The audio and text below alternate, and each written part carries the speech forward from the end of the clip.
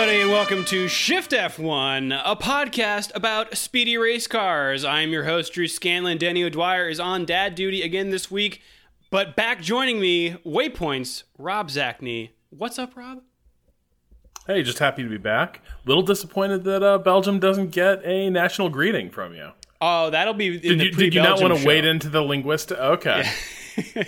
Yeah. Before I break out my Flemish, which is quite good. I could not wait another week of no Formula One, so here we are with some Formula One stuff. That Midseason Break, it's man. peak silly season. Yeah. I've been like refreshing racefans.net every day, just like what's happening, what's going on. But thankfully we did have a pretty good race to send us into the summer break. What'd you think of Hungary? I thought it was good when it was roughly the race I was expecting in a lot of ways, but it was also a race that I think remained really interesting if you were someone who really enjoys tire strategy, for instance. Again, the entire if you really want to get with F1, you're going to get passionate about tire performance and where is the performance cliff going to be? And that was very much the story of Hungary. Yeah, I mean, I think maybe qualifying stole the show here because the threat of rain and then lots of rain really threw everybody for a loop. Ricardo actually got caught out in Q2 and just could not pull it together on the intermediate tires to get to Q3. So I think he started 12th or so. And actually the end of qualifying was exciting as well because Raikkonen set a really good time. I think maybe the best time of qualifying. And then Vettel failed to beat it. So we're like, wow, we're going to get a Raikkonen pole position. But then Bottas crushed both of them by over 2/10. And then, of course, Hamilton beat Bottas by 2/10. So we got kind of a 2-2 setup. Pretty standard. Yeah. It ended up being pretty standard, but to get there, it was a kind of classic qualifying. And I think dynamic weather conditions with a lot of uncertainty built in is when F1 gets really, really exciting. And that entire qualifying session, given that it starts with rain is imminent, but then how hard is it going to rain? Can we get away with, running on slicks here? Do we need to go to Inders? Is it time for full wets? All of that ended up reshuffling a healthy portion of the field. But, in the end, when it all shook out, it was kind of a by the numbers front of the grid. But it was interestingly reshuffled, I would say, from row 3 onwards. It was interesting, who didn't make it, out of Q1, who wasn't able to. I think a couple people might not have even been able to set times. I'm trying to remember. Stroll did not set a time because he spun and then crunched off his front wing, and actually they had to fix it while in Parc Fermé, which means he had to start from the pit lane, so he didn't even make the grid, technically. But you're right. Red Bull, who I think a lot of people expected to be really good that weekend, did not pull it together in the rain for qualifying. Danny Rick, again, starting in 12th, and Verstappen's only starting 7th. Ahead of him, in 5th place, Carlos Sainz Jr. and Pierre Gasly in 5th and 6th. So not Red Bull's day for qualifying, at least. I was a little surprised by that, given that I'm not sure what happened with Ricardo. It was just a weird thing to get the timing that incredibly wrong, and the tire selection that bad. I don't understand how they let him down that badly in Q2. Yeah, well, we'll maybe get to Ricardo's frustrations later in the show. But to round out the top 10, we've got Brendan Hartley in 8th place, followed by Kevin Magnussen, and then Roman Grosjean, who incidentally was, I think, impeded by, or he certainly looked impeded by Max Verstappen in qualifying 3, but no action was taken from the stewards, and I think Haas even just kind of shrugged and whatever.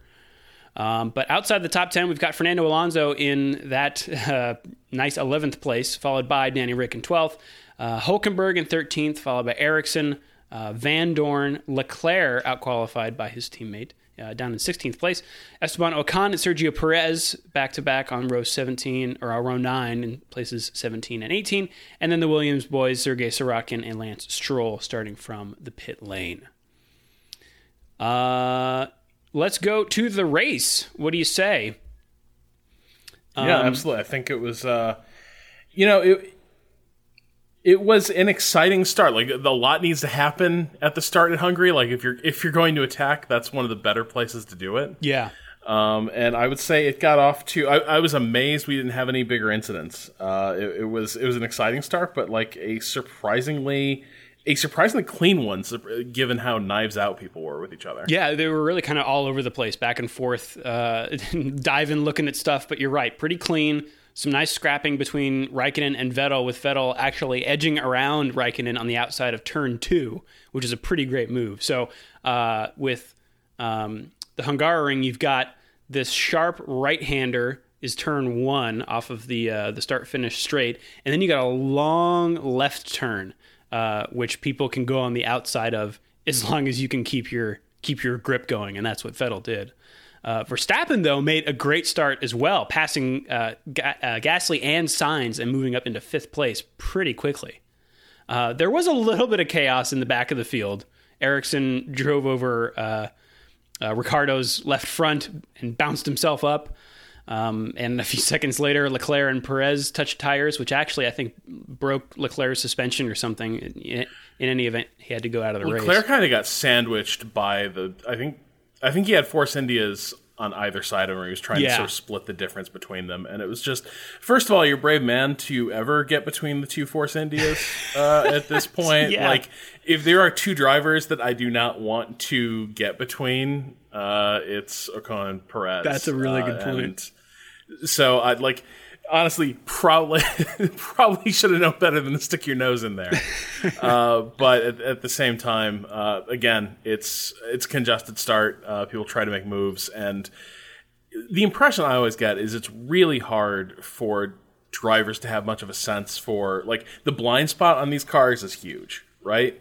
It's tough to have a sense of what's happening, like, if you're back left or back right. Yeah, and things can change so quickly, right? Like, the guy who was behind you a half second ago is suddenly next to you. Like, you can't keep track of that. It's not like the freeway where you can kind of say, like, this guy is probably going to be passing me at like 10 miles an hour.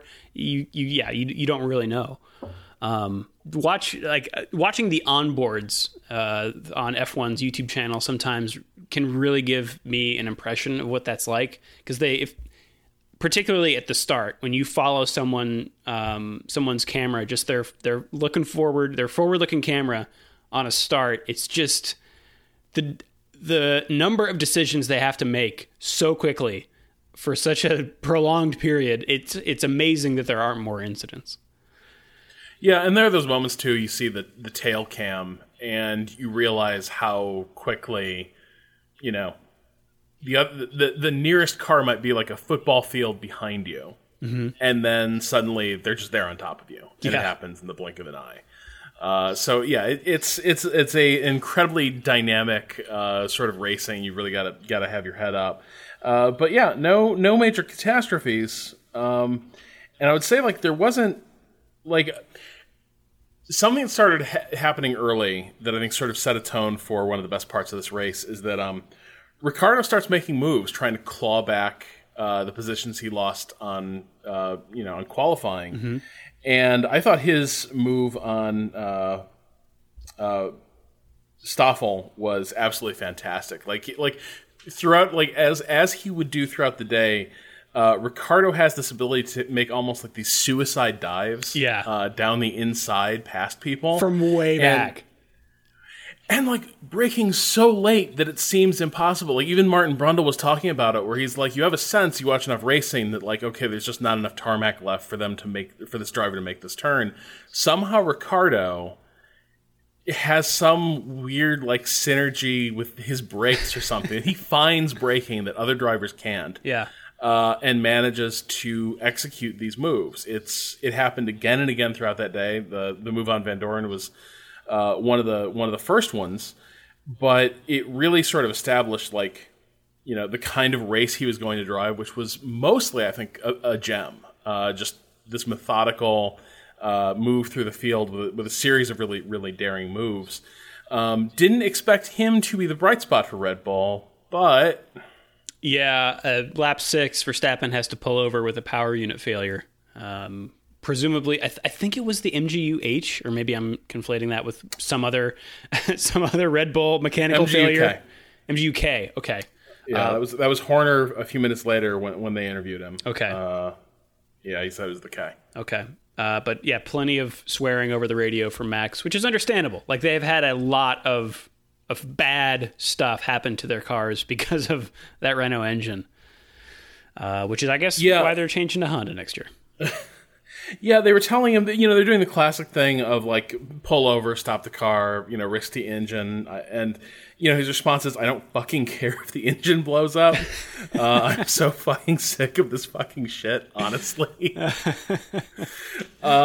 And, yeah, that relationship looks like it's completely kaput at this point. Like, just a terrible marriage. Did you hear Horner when they were talking to him during the race, asking about the engine incident? Yeah.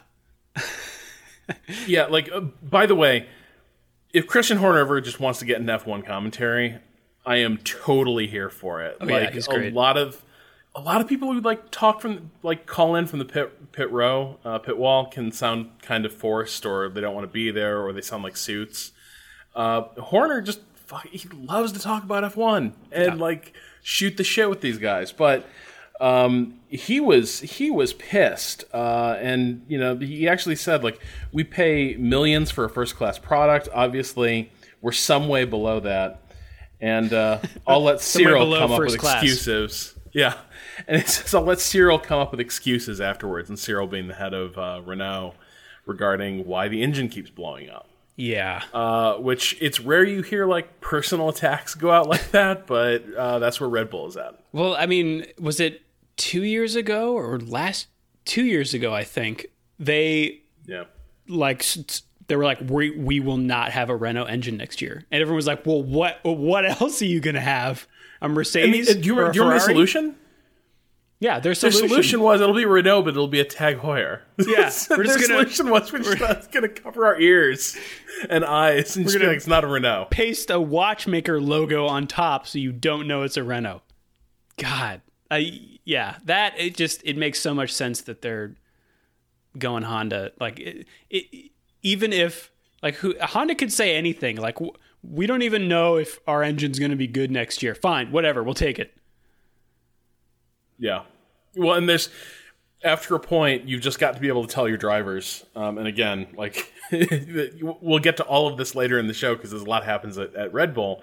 But after a point, and this is where it gets dangerous, unless you're Ferrari or Mercedes, really you have no cause to be happy or confident in your engine situation, period. Yeah. Like unless you're being supplied by one of those two manufacturers, you have, you're going to be lying awake at night wondering about the quality of your engine next year. And yet, after a point, you just have to make the move. You just have to show that, you're not going to keep doing the same thing again and again and keep this, flagging partnership alive. I think that was kind of the situation McLaren got into last year, where it's it seems like reports have certainly indicated McLaren's problems run much deeper than just the Honda partnership. But at a certain point, you just need to terminate that marriage to show you're doing something. And that's a change you can make. Yeah. You need to show your drivers that someone is fighting for them, or that you're at least making decisions, right? Yeah. So yeah, it totally makes sense why they're going to Honda. And also worth pointing out, the Formula One official podcast, Beyond the Grid, interviewed Christian Horner the day after their news announcement. I need to start listening to this podcast. It's pretty good. And Horner, basically, he's completely unchained. He's not angry or anything. He's just very candid and will talk openly about a lot of things. So that's a really good episode to listen to. But yeah, Verstappen's got to pull over with power unit failure. He goes out of the race. And then we get a pretty good battle between Ricciardo and Magnussen. By lap 21, Ricciardo has already made it up to behind Magnussen, who is in 6th place. And Ricciardo eventually swings it to the outside like Vettel did at turn 2 and gets by Magnussen. I really enjoy watching Magnussen drive, and that was, I think, a good example of him punching above his weight and defending against Ricciardo well, which I think he does. As much as Hülkenberg likes to say that he's the most unsporting driver on the grid. A few laps later, sorry, did you have something there? No, I was just gonna note. I had a quick thing somewhere in there.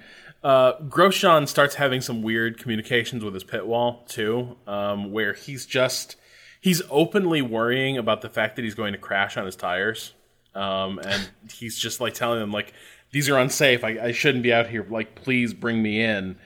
And the team like just totally bloodless on the air. They're just being like, your temperatures look fine, man. Stay out there. And it goes to that, like, I am really curious about where Grosjean's head is at these days. I'm not sure, like, it's no secret. I don't think he's particularly safe right now. That's the impression I get. But now it sort of seemed like, for a lot of reasons, I can see a lot of reasons why his confidence would be shaken at this point in the season. Yeah. But that seemed to be playing out now on the track. And again, I'm just curious what that dynamic is like and how that's going to be interpreted. He could also be like hedging his bets a little bit, like, hey, I'm having a hard time out here. I told you I was going to crash, and you didn't bring me in. That's why I crashed. If that were to happen, right? So he's like Galaxy Brain, like basically, I usually fuck up and crash at some point in a race. So what I'll do is early in the race say I'm going to crash because of these bad tires. Right. Yeah. Oh, man. Yeah, I don't know. He has crashed out of 3 races, which is the most of any driver this year. And neither of them have contracts yet for next year. So... we shall see. A few laps later, Ricciardo dispatches with Gasly with that trademark dive from downtown at turn 1 and gets by no problem. And then the next thing I have is lap 40. Vettel is the last of the front runners to pit and does so on lap 40. Gets a bad stop. There's a problem with the front left, and he had aimed to come out ahead of Bottas, but he, with that stop, comes out in behind him in third.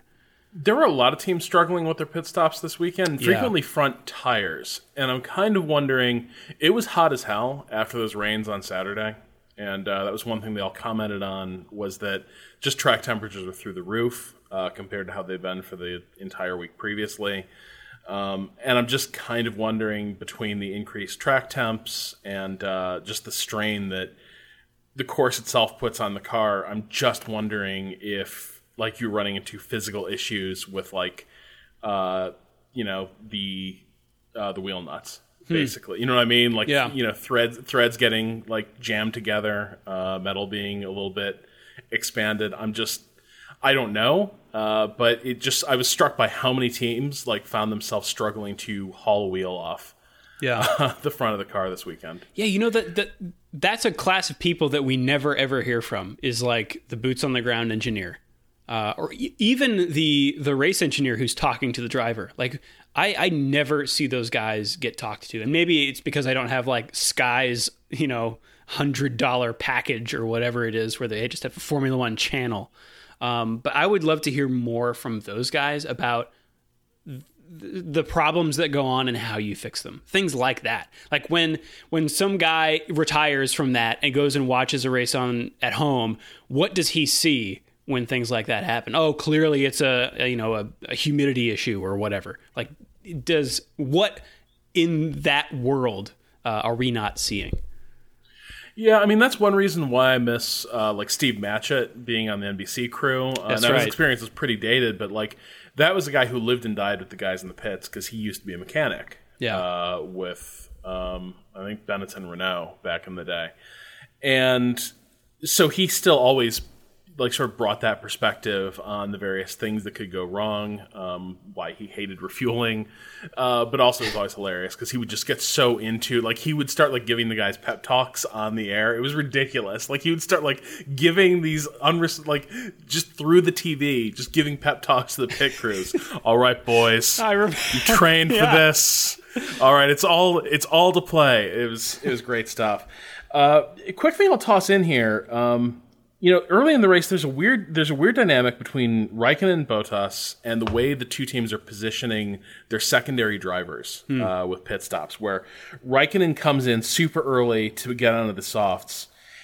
And the theory is like, well, okay, he's kind of forcing Bottas's hand. Is Bottas going to stay out, or is he going to risk losing track position by staying out there longer and being on degraded tires while Raikkonen's eating up ground? So Bottas comes in immediately.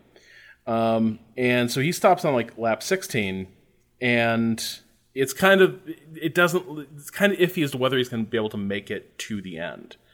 But it's clear at that point, Mercedes is definitely using Bottas, and they were from the start, as kind of a blocker for Hamilton. Like Hamilton's buffer to just like drive this thing to victory is, from the start, Bottas kind of tried to run interference in front of the Ferraris. And then here again, his race strategy is kind of being dictated by the Ferrari strategy. And I got to say, like, I ended up feeling like Bottas put in a heroic drive for the most part. Like, he stops really early, and he nurses those tires along to a ridiculous degree. And it certainly seemed like after Vettel came out, even though he had that bad spot, that bad stop, it seemed like with fresh tires and with Bottas clearly being wounded, Vettel should just be able to dust him. And that doesn't happen. No, Bottas stays ahead of him for a long, long time, and only really starts to slip back toward Vettel like 5 laps from the end of the race. I guess between that time, Van Dorn goes out with a gearbox issue, which is a bummer because he was in 8th right behind Alonso. I feel so bad for Van Dorn. Like, any teammate to Fernando. No one wants to be teammates with Fernando Alonso. And then you add to the fact that it's McLaren and they're just floundering, it seems. I feel bad for that guy, especially because it seems like such a nice guy in that Amazon documentary. Yeah. And like a really talented driver at every tier of racing he's been at. He doesn't have the sponsorship connections or anything that can sometimes help young drivers like get a leg up. He's really worked his way into it. And McLaren kind of leave him looking like an asshole week after week. Yeah.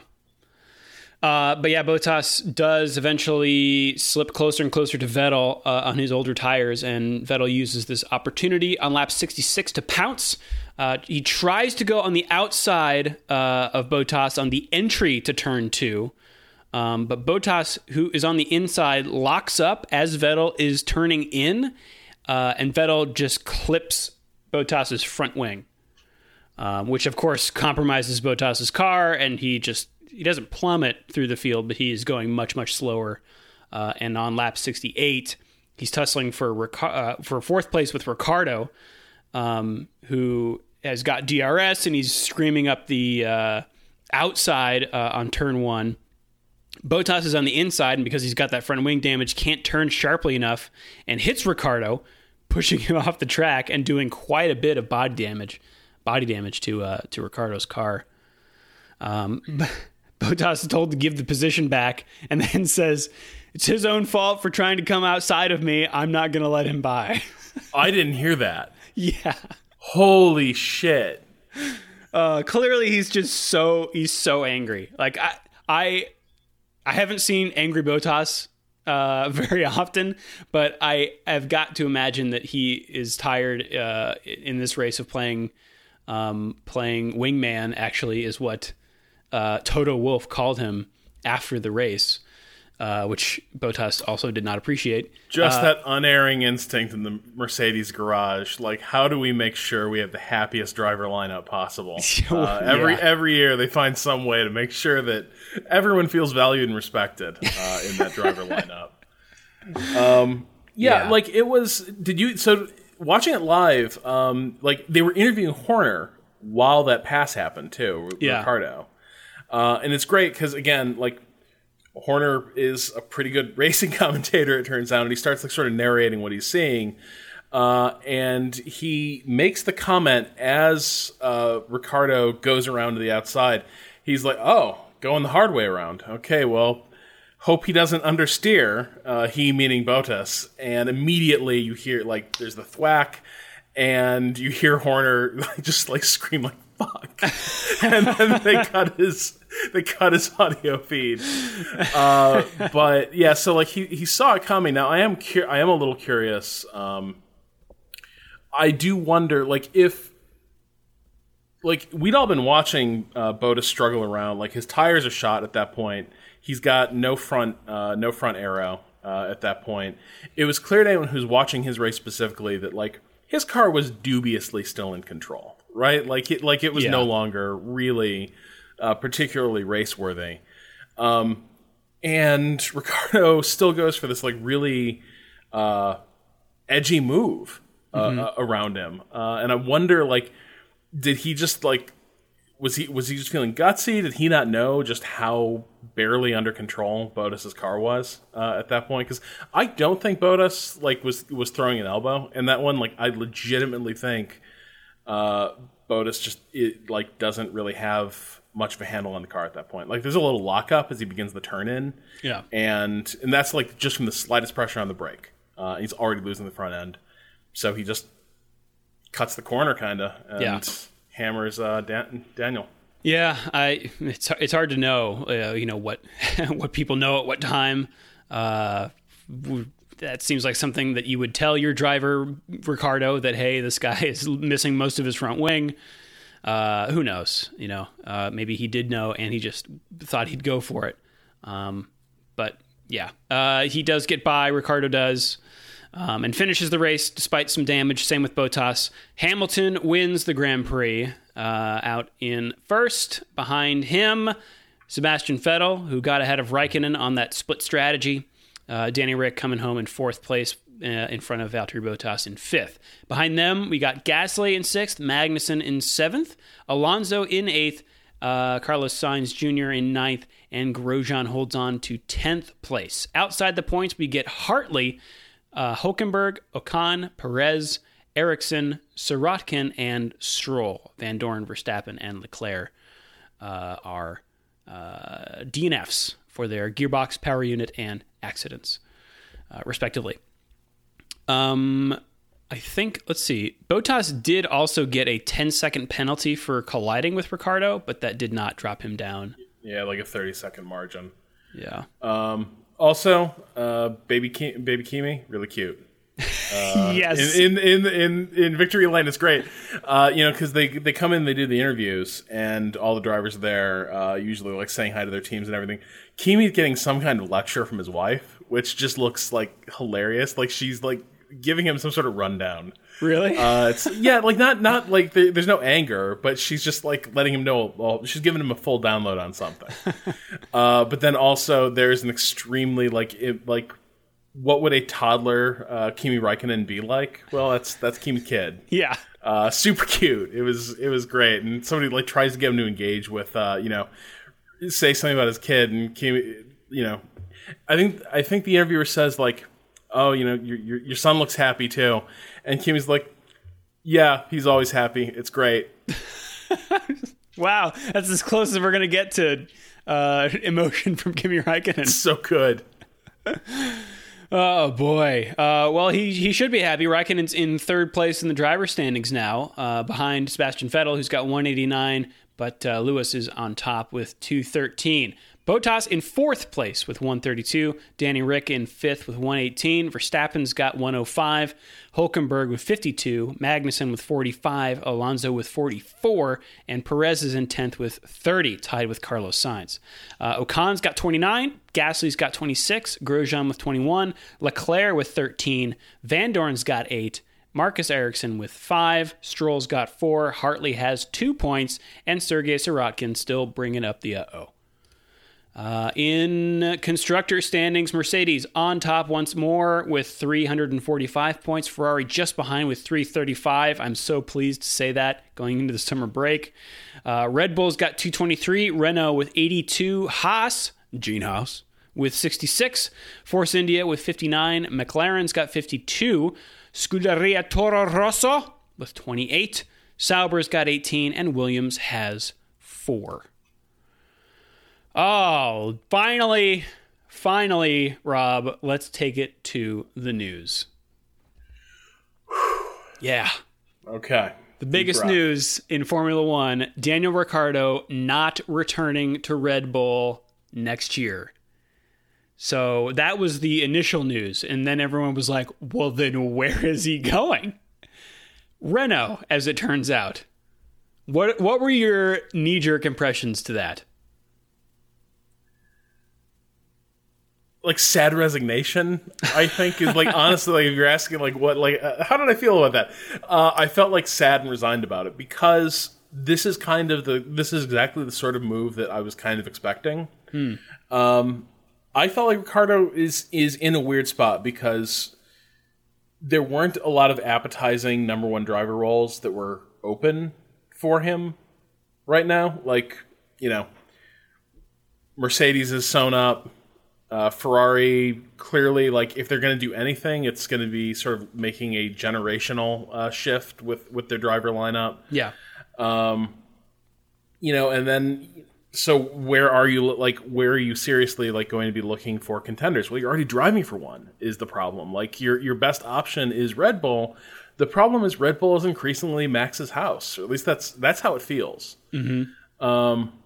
And now it might be that like Max is going to make his own moves, in the coming years. But for now, I'm not sure. Like, I understand Ricciardo's reluctance to stay there, given some of the dynamics with Max and just some of the frustrations with how the team has been doing.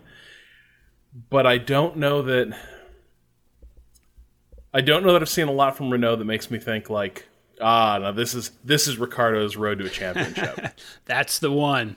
Yeah. It's something that Horner said in that podcast, actually, was that he's just kind of conjecturing about why Ricciardo would want to leave. And the one thing that stuck with me is that he said he might want to be a big fish in a smaller pond, which makes a lot of, like, the Red Bull pond is quite big, and there's another big fish there. So if Ricciardo really wants, like he says, to be challenged, which is kind of his, what he has been saying, racefans.net has some good Ricciardo quotes. He says, it was probably one of the most difficult decisions to take in my career so far, but I thought that it was time for me to take on a fresh and new challenge. I realized that there's a lot ahead in order to allow Renault to reach their target of competing at the highest level, but I've been impressed by their progression in only 2 years, which is a good point.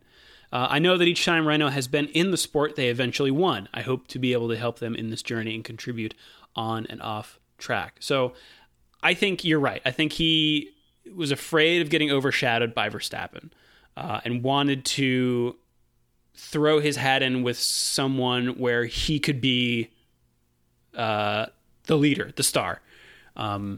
It's interesting to hear what Hülkenberg would have to say about that, who will now be his teammate and has been there forever, or he's been, I guess, second fiddle forever for a lot of teams. I think the weird part about this is that Ricciardo had so many DNFs this year with a Renault engine, and he's going to the house that those engines are from.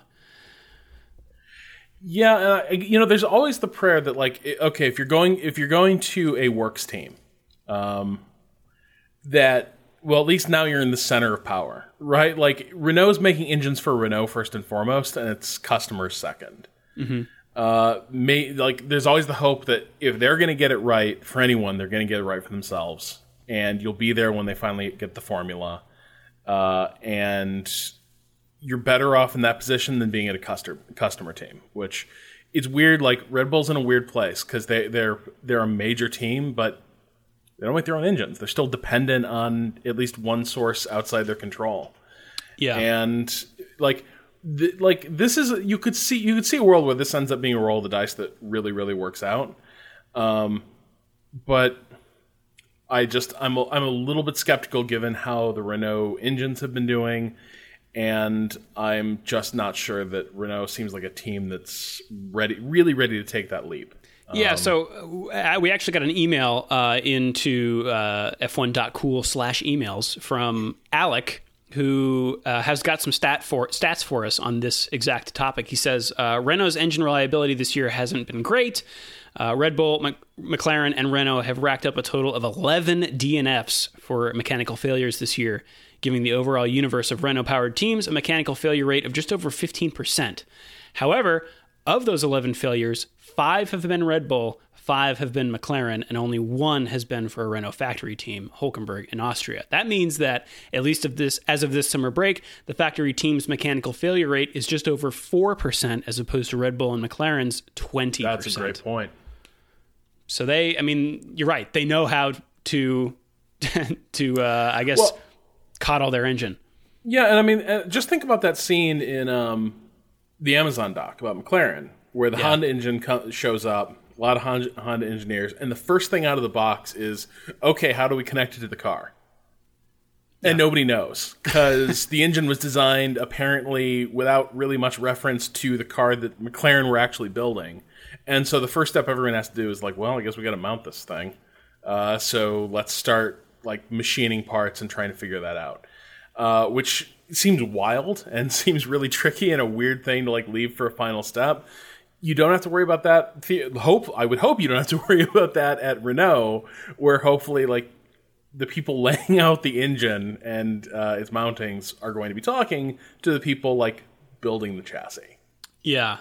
So that would lead me to believe this is more like a Hamilton going from McLaren to Mercedes than Alonso going from Ferrari to McLaren, if that makes any sense. Yeah. But it is all totally up in the air. Like if that is the case, if Renault gets their act together and as a works team totally brings it together, Ricciardo is going to have a great time. He's the perfect person for them because he has all this experience with the Renault engine. However, if they are still kind of business as usual, and that Honda engine miraculously gets great in the hands of Red Bull, who, it should be said, has some of the best aerodynamics in the game, then it would look like a bad move. So I'm now even more excited for 2019. Do we know anything about like where or if Sainz is going to end up? No, we don't. So that's the big question. Sainz is out now at Renault. He was on loan from the Red Bull program to Renault for this year. So the drivers that are in Red Bull's driver program are Sainz and Gasly. So those are the two obvious choices. To me, Gasly, I think, makes slightly more sense for a few reasons. One, this is such splitting hairs, but in that same interview, Horner says that Red Bull likes to invest in youth, and Gasly is a year younger than Sainz, but at least that's something. Two, Gasly has outperformed his teammate handily this season. He outqualified Hartley 7-3 and outfinished him 4-2. Sainz, meanwhile, has been outqualified by Hülkenberg 7-5 and outfinished 6-2. Third, and maybe I put too much stock in this, but it sure does seem to matter, Gasly has raced all season with a Honda engine, which is what Red Bull will be using next year. Sainz has only raced in F1 with Renault engines. Okay. Yeah. But yeah, I can see that. Yeah, like, he hasn't distinguished himself particularly, but he didn't turn in a bad performance. No, I think he's probably a solid driver, but also the announcement hasn't happened yet. Yeah. So it wasn't a snap decision. So the Hülkenberg comparison is interesting too, and this is the thing that makes me apprehensive for Ricciardo. Hülkenberg is a great driver. Like, he was from day one, like a tremendous driving talent. The stars never aligned for him to get the seats he needed to like have a championship winning career, right? Like he was always like, well, if you want a really great driver to put in a middling team, Hülkenberg will probably like drive your car further up the results than it necessarily deserves to be. Yeah. And that leaves you in a position where you're a respected driver, but the era when people are like considering Nico for like, a primary seat at a major team, that window's kind of closed. And I worry a little bit like Ricciardo's going to walk in the door, and one, I think Nico's going to be tougher to knock off than he thinks, and two, yeah, you could end up. It could be a little bit of history repeating. I wonder if he's harder than Verstappen to be a teammate to, though. Well, here's my other question: Do you think Red Bull had an equally good relationship with both drivers? Do you think Red Bull valued both drivers equally? I mean, to hear Horner say it, they absolutely did. And I don't know. I believe that. But I think it's probably, the things that we don't see, which is like you're at a media junket and all the reporters want to talk to Verstappen, right? Stuff like that. Or you do a great race and then everyone talks about how Verstappen crashed out, right? So I imagine that would just wear on you. And maybe it doesn't for someone like Ricciardo, but maybe it does. So yeah. I've always been a little skeptical of it because like they rushed Max into F1. Like literally, I think they had to get dispensation to promote him into F1 as young as they did. And then, from the start, again, a youth-leaning company, there's all this sort of mystique around Max, what an incredibly young talent he is. His freaking father is always there in the pit garage, like talking to the team bosses. Stare.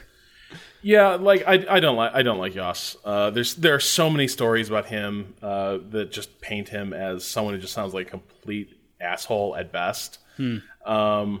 Like allegations of abuse and stuff like that, and like the stories that he felt comfortable talking. Like you heard the story about how he just didn't speak to Max for like 3 weeks once, right?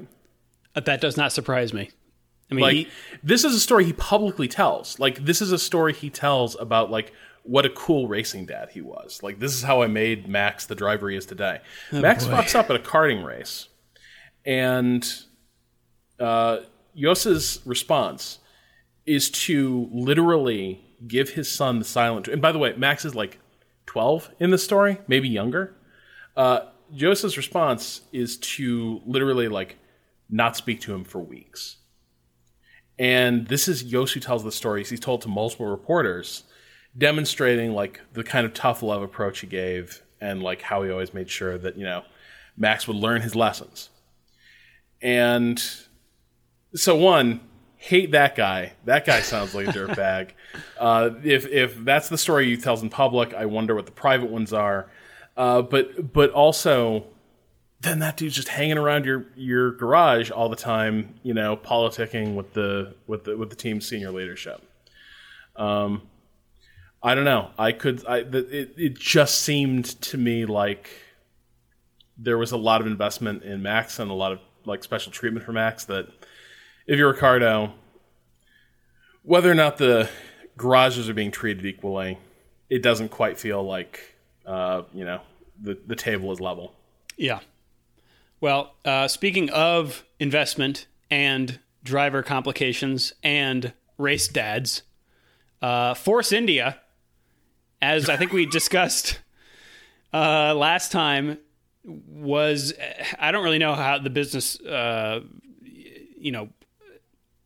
workflow or whatever. I don't know how this works, but Perez initiated bankruptcy proceedings for Force India because he says he wanted to save the team.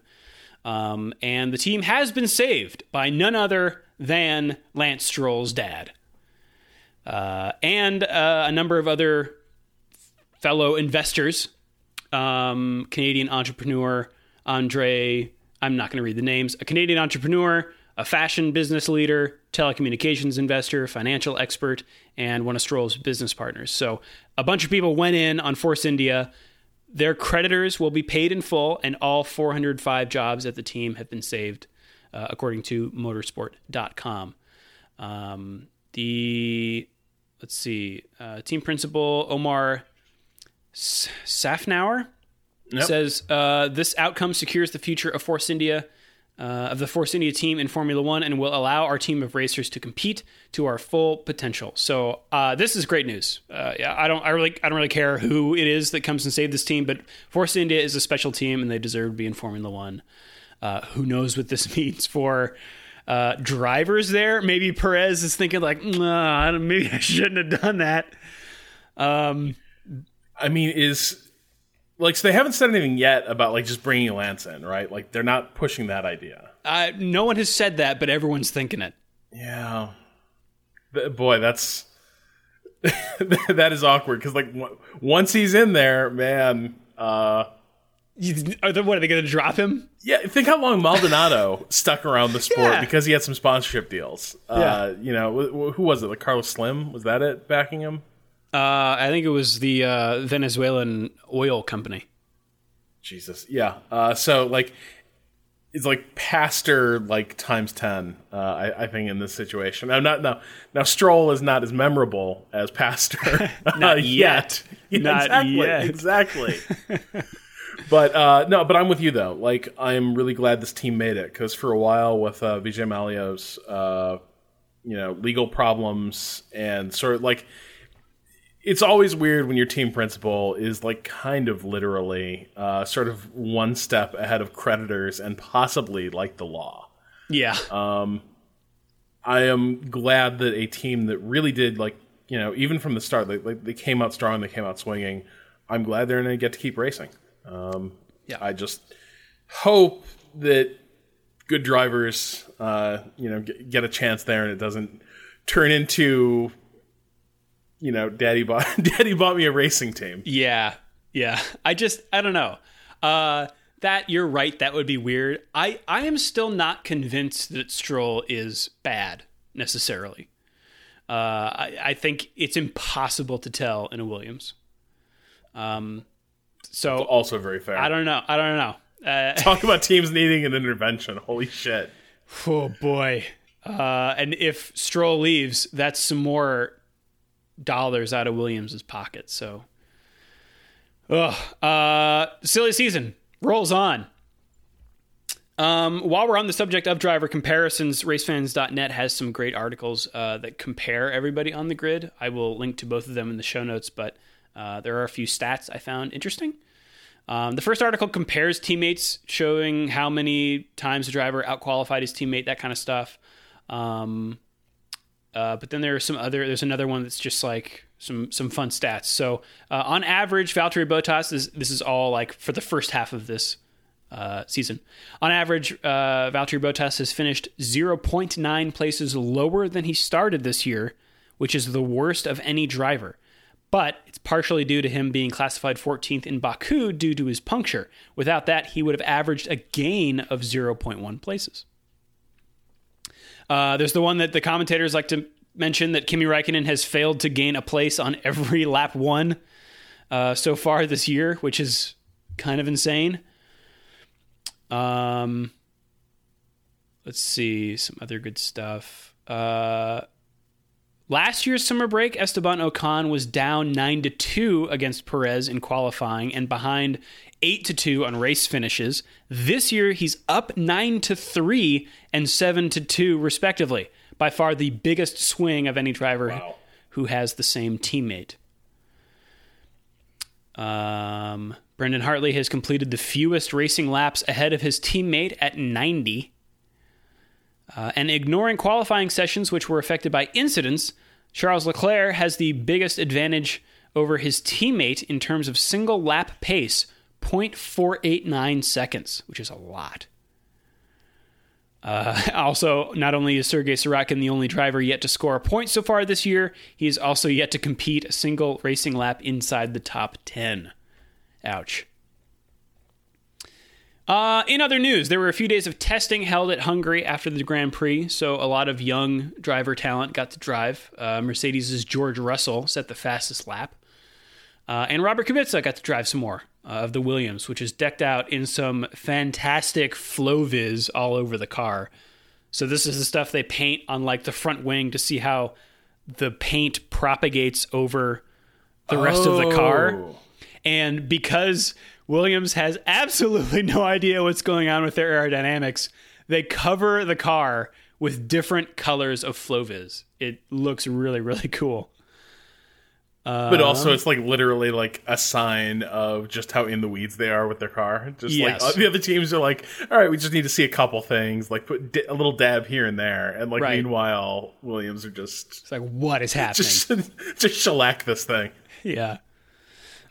Interestingly, Haas did not do any testing because they are tight with their money, which I think was smart. Magnussen said, I don't think we have much to test anyway.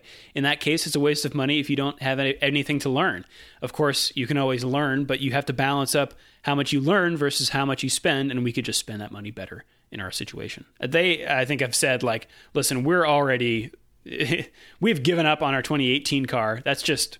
We'll finish out the season, but we are looking at 2019 now.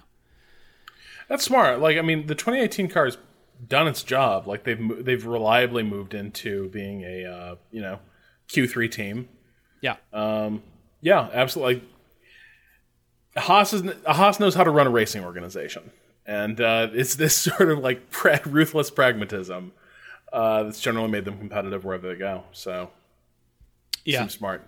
I wonder if we'll see more teams, go in that vein. I know Williams has long been a team that like builds their car, all of their car. But I think was it Williams? I think it was either Williams or McLaren, probably Williams. That might be buying a gearbox from Mercedes next year. So. Maybe the Americans are having some influence. Also in news, Jamie Chadwick becomes the first woman to win a British F3 race.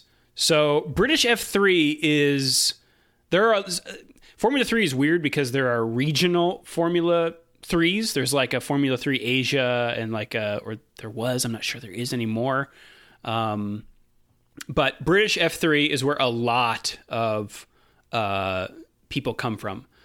They move from there to Formula 2 and then on to Formula 1. But she is the first woman to ever win a race in British F3. Started from 4th on the grid. This from ESPN.co.uk. She made a strong start and gained 2 places and quickly settled into 2nd place. The Briton, she's British, stayed behind Singapore's Pavan Ravishankar for the rest of the race, who was handed a 10-second penalty for a jump start, handing Chadwick a historic victory. She says, I knew that he was going to get a penalty, but I was hoping it would be a drive-through so I could get my head down and win on the road. This win is more about showing that it's possible to win as a woman. When I'm on the money, I know I can be the quickest or one of the quickest. Today shows that it's possible and nothing to do with my gender. So her first win means that she is now 8th overall in the 2018 British Formula 3 Championship. So congrats to her. That's awesome. I'm trying to find this article. There was a really fascinating. It was before Force India got out of the woods. There was a piece either like on Deadspin or it might have been off of Race Fans, but it was basically arguing that a lot of teams have found themselves over the years in similar positions to Force India. Needing a lot of money to show up real fast in order to sort of make ends meet. But it's gotten harder over the years because of the way money is distributed at the end of the season. But the thesis of the piece, and you're mentioning that Williams is thinking about acquiring a gearbox from a manufacturer, remind me the thesis of this is that if you look at the just general trend of F1 in the past 10 years since the last time they had some major Sturm und Drang over contract negotiations. A lot of the independent operators have sort of turned into little sock puppets almost of the major manufacturers, that they're so dependent on so now is Sauber still Sauber? Not really. Sauber's a Ferrari support team in a lot of ways. Obviously Toro Rosso's always going to be, kind of a Red Bull support team. Yeah, that one's explicit. Right. But there's just a general trend toward making all these, formerly like midfield independent teams into like B teams for the major manufacturers. And that's kind of a worrying trend overall. Because, obviously the more you depend on a manufacturer for parts, the more fraught the politics become. That certainly seems to be the case anyway. They allude to it a lot on race days themselves, when you've got, a Red Bull and a Renault, before the relationship completely fell apart, the question's always like, are they going to be inclined to do each other any favors here? Because there's a partnership in place. And I do worry, like, as these teams become more and more dependent on major manufacturers and are kind of struggling to keep the lights on, are they going to be able to, race with all their heart? Yeah. It's a good question. I think Haas is doing it right, and they seem to be pretty independent as far as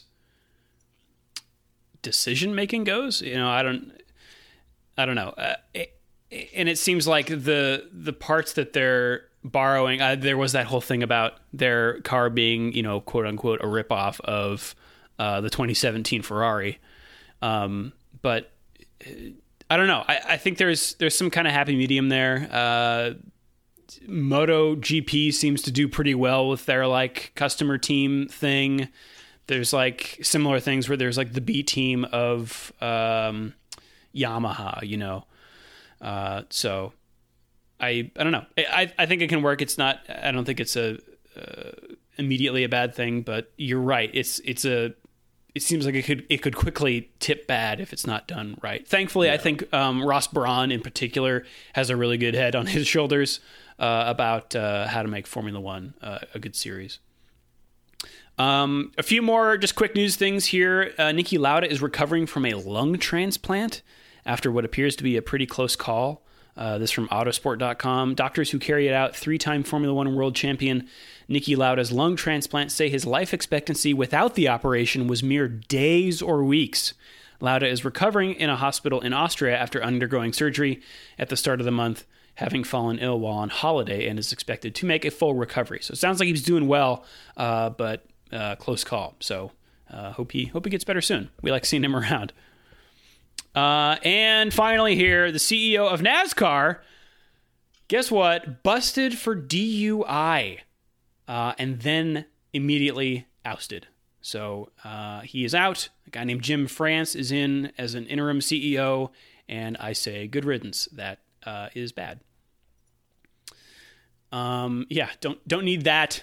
Adding to the mystique of NASCAR. Mystique. I try not to make any like shitty jokes about NASCAR because it's not funny. You know what I mean? But it's like, it does not deserve the negative reputation it has for just like a procession. There's a lot like I have really enjoyed watching some NASCAR races. It's real racing, but you don't need this when your sport is losing viewership and stuff. So good that he's out. Hopefully they can turn it around. Also, in the section called Dumb, I have here Kevin Magnussen doing a keg stand on the Stanley Cup. So I will link that in the show notes. Sweet. Also, on browsing Reddit, I found a YouTube video from a Canadian broadcaster, I think, recounting Stroll's career before Formula One. So I've been meaning to watch that in the wake of all this Stroll news. So I would like to know more about the guy who could maybe be racing for Force India. Not having a track walk this week. We'll talk about Spa when the time gets closer. We did the driver standings. Let's go to fantasy Formula One standings. If you want to join the Shift F1 League invite code, it is 0B62FE, which we'll put in the show notes. Let's see who is on top here. Number 1, Speedy McCready's holding it down for another week with 1472 points. Behind Speedy McCready is Bois Party, followed by Haas Tax Fraud, not Tax Frog. That's, I don't have a joke for that. Bobby Gondo Racing in 4th place. Orange B King, not BKing. It might be BKing, but I'm going to go with B King. In 5th place. 6th place is David Coulthard's Chin. 7th place is Trendsetters, followed by Made in Haas, Scott's Tots, and Funky Bunch. I am down in 150th place. So. Solid. Yeah. Let's see. We've got some emails here. Real quick, though. Did you see, so they've announced what the prize money splits are going to be for 2018? Oh, I saw the headline. I did not. Well, I couldn't find the original article I found, but if you want to talk about the kind of numbers we're talking about, right? Like what are the lower tier teams actually running into here? So Ferrari gets 147.2 million pounds at the end out of the 2018 prize money. That's a lot. It's not necessarily is not necessarily prize money. It's also there's a revenue split angle as well. All right, so they get money from all teams get money from Formula One revenue, and there's they always show this it's like a screenshot of an Excel spreadsheet, and there's column 1, and it's always equal numbers for all teams. Then there's column 2, which I think is weighted based on how they won or they finished in the championship last year. And then there's a miscellaneous column where Ferrari gets 50 million pounds because they're Ferrari. That's literally the reason. And then there's some other ones. I don't know. Yeah, but so at the end of the season, Ferrari gets 147 million out of the pie, despite not having won a championship in years. Mercedes gets 128. But if you're Renault, right? So Dan Ricciardo, what's your team going to be making? 47 is what their split roughly is.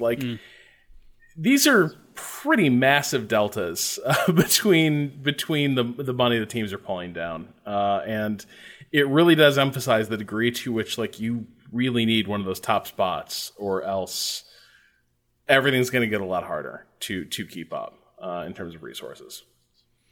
Yeah, and it's interesting because the top teams, well, I guess with the exception of Red Bull, are car manufacturers. They have other revenue streams coming in. When you get down, Force India does not make anything. They're just a racing team, so they're trying to make the business work. They're trying to balance a business there, a checkbook.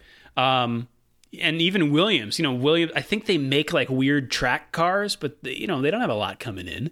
Yeah. It's just about, so I could see and it seems like this is happening to Williams. They're just spiraling down. They can't pull themselves out because they don't have the money, and they can't get the money because they're not good, Yeah.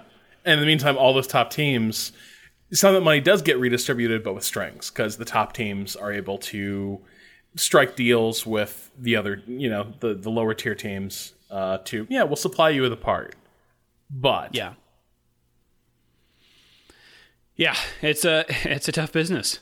But man, that long-standing team bonus Ferrari gets, the 52 million for just being Ferrari, is pretty amazing. Oh boy! You know what? The sport wouldn't be the same without them. Let's take it to some emails. Greg from Navarre, Florida. he sends us a picture. After France won the World Cup and therefore adding a second star to their men's football crest, the Renault F1 team matched them on the tip of their nose. So we see a picture here of a Renault in the pits, and it's got two little stars right at the front nose. So nice to see some country pride there. I'll post that in the show notes as well. Then we've got an email here from Eric Van Klinken. He says, I can confirm I am not Van Cleef, as was suggested in response to my previous email. I have not been to Azeroth, nor am I affiliated with either the Alliance or the Horde. He has another example of crazy rain stuff. So we were talking about Toro Rosso's daringly terrible move to pit Gasly for wets at Hockenheim. He goes back to 2009, the second race of the season at Sepang International Circuit, Malaysia. As usual, the prospect of torrential rain cast a long shadow over proceedings, so much so that one Kimi Räikkönen was pulled into the pits for his scheduled fuel and tire stop, only to be fitted with a full set of full wets in fully dry conditions. The rain arrived not long after, but Kimi's tires had already become useless. Basically, don't put heavy rain tires on when there's no heavy rain. Interestingly, that race was called, I think, and half points were awarded because not more than 75% of the race distance had been run. So that resulted in P1 to P8 getting 5 points, 4, 3, 2.5, 2, 1.5, 1, and 0.5 points, which is crazy. Well, I don't remember that. Malaysia's definitely seen a few, again, no surprise there. It's been a place where rain has played some amazing havoc with races. Yeah. Did we lose Malaysia? I forgot. I think so. Yeah, I don't think we're doing Malaysia next year. Yeah, it's gone. And finally, from Jake, if you haven't seen it before, he's talking about things to do during the summer break. If you haven't seen it, there's an excellent and short documentary on Amazon Prime called Yellow, Yellow, Yellow about the IndyCar safety/emergency response team. There seems to be the closest there is to a gold standard in motorsports. So if you're looking for it, there's something to watch. I will link all of those in the show notes. And now let's take it around the world of racing, Rob. First to DTM. We are racing at Brands Hatch Circuit, round 11 of DTM. Then we've got MotoGP at the Motorrad Grand Prix von Österreich Red Bull Ring. I haven't watched any MotoGP this season. It's one of those series that, like, if I had more time, I would super get into because it looks terrifying and dude, amazing. It's so good. The racing is really, really good. I always say that if you want to get into it, first watch the movie called Hitting the Apex. There's a lengthy documentary on, I think it's on Netflix. It's on narrated Amazon by for sure. Narrated by Brad Pitt, weirdly.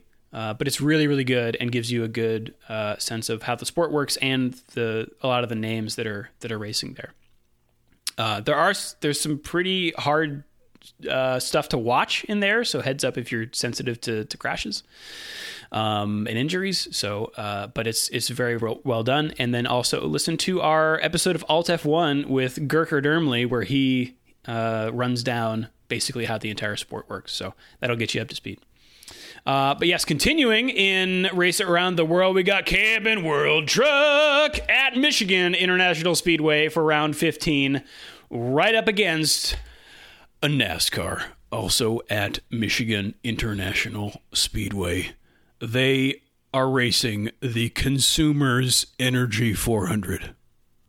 which sounds like it's right out of They Live. Consume energy 400 times. Put on the glasses. Just a proud brand. Every driver will never forget how they performed at the Consumer Energy 400.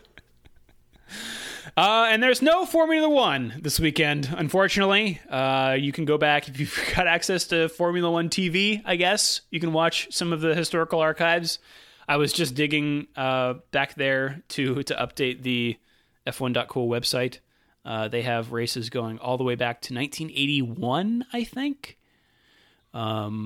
It's all pretty sporadic, but I think they've got full races back to like 2002. So if you really want to watch Formula One, you can do it that way. And I think that is available on the lower tier of F1 TV, which is like $3 a month, something like that. That's about it for me. You can hit us up on Twitter. You can follow at Shift F1 Podcast for show updates and any fun F1 stuff we run across. I'm at Drew Scanlon. Danny is at Danny O'Dwyer. Rob Zachney. Just at Rob Zachney on Twitter. Fantastic. And where can folks follow you at your day job? At waypoint.vice.com. Excellent. You guys got anything fun you're working on over there? A bunch. For this, let's see. I urge people to go check out what I had to say about the Motorsport Manager 3 mobile game that just came out. Okay. Because I was extremely on my bullshit with that review and got really into like teasing apart like what I do and don't want from a Motorsport Manager. So I think that one might be of interest to the listeners here. Okay, nice. That's I've tried. I think I tried both of them, 1 and 2, and there's just I don't know. I don't want to say I don't want you to spoil your article or anything, but like there's just stuff about. You're right. It's like part of it's there, and then part of it's like I don't want to do this. I just want to make the calls and not have to micromanage stuff. I don't know. I haven't played the third one, but. Yeah, I will definitely link to that and read that article. As always, you can find our show notes on f1.cool and in your podcast app. Until next time, I wanted to also mention if you are listening on someplace other than your ideal podcast player, we are on, I've tried to get us everywhere that you could possibly be. We're on Spotify now and even on Google Podcasts, which I think just came out. Not even really sure how that thing works. But if there is some place that you like to listen to podcasts and we are not, let us know and we can try to figure it out. But until next time, I am Drew Scanlon. Danny O'Dwyer is again cuddling his child probably right now. Rob Zachney is Rob Zachney. If you want to support us, Danny and I are both on Patreon. Danny at patreon.com/noclip. I'm at patreon.com/clothmap. Anything else, Rob? Nope. Just looking forward to Spa, my favorite race of the year. Excellent. Well, have a good race weekend, everyone. Will you see you all before Spa?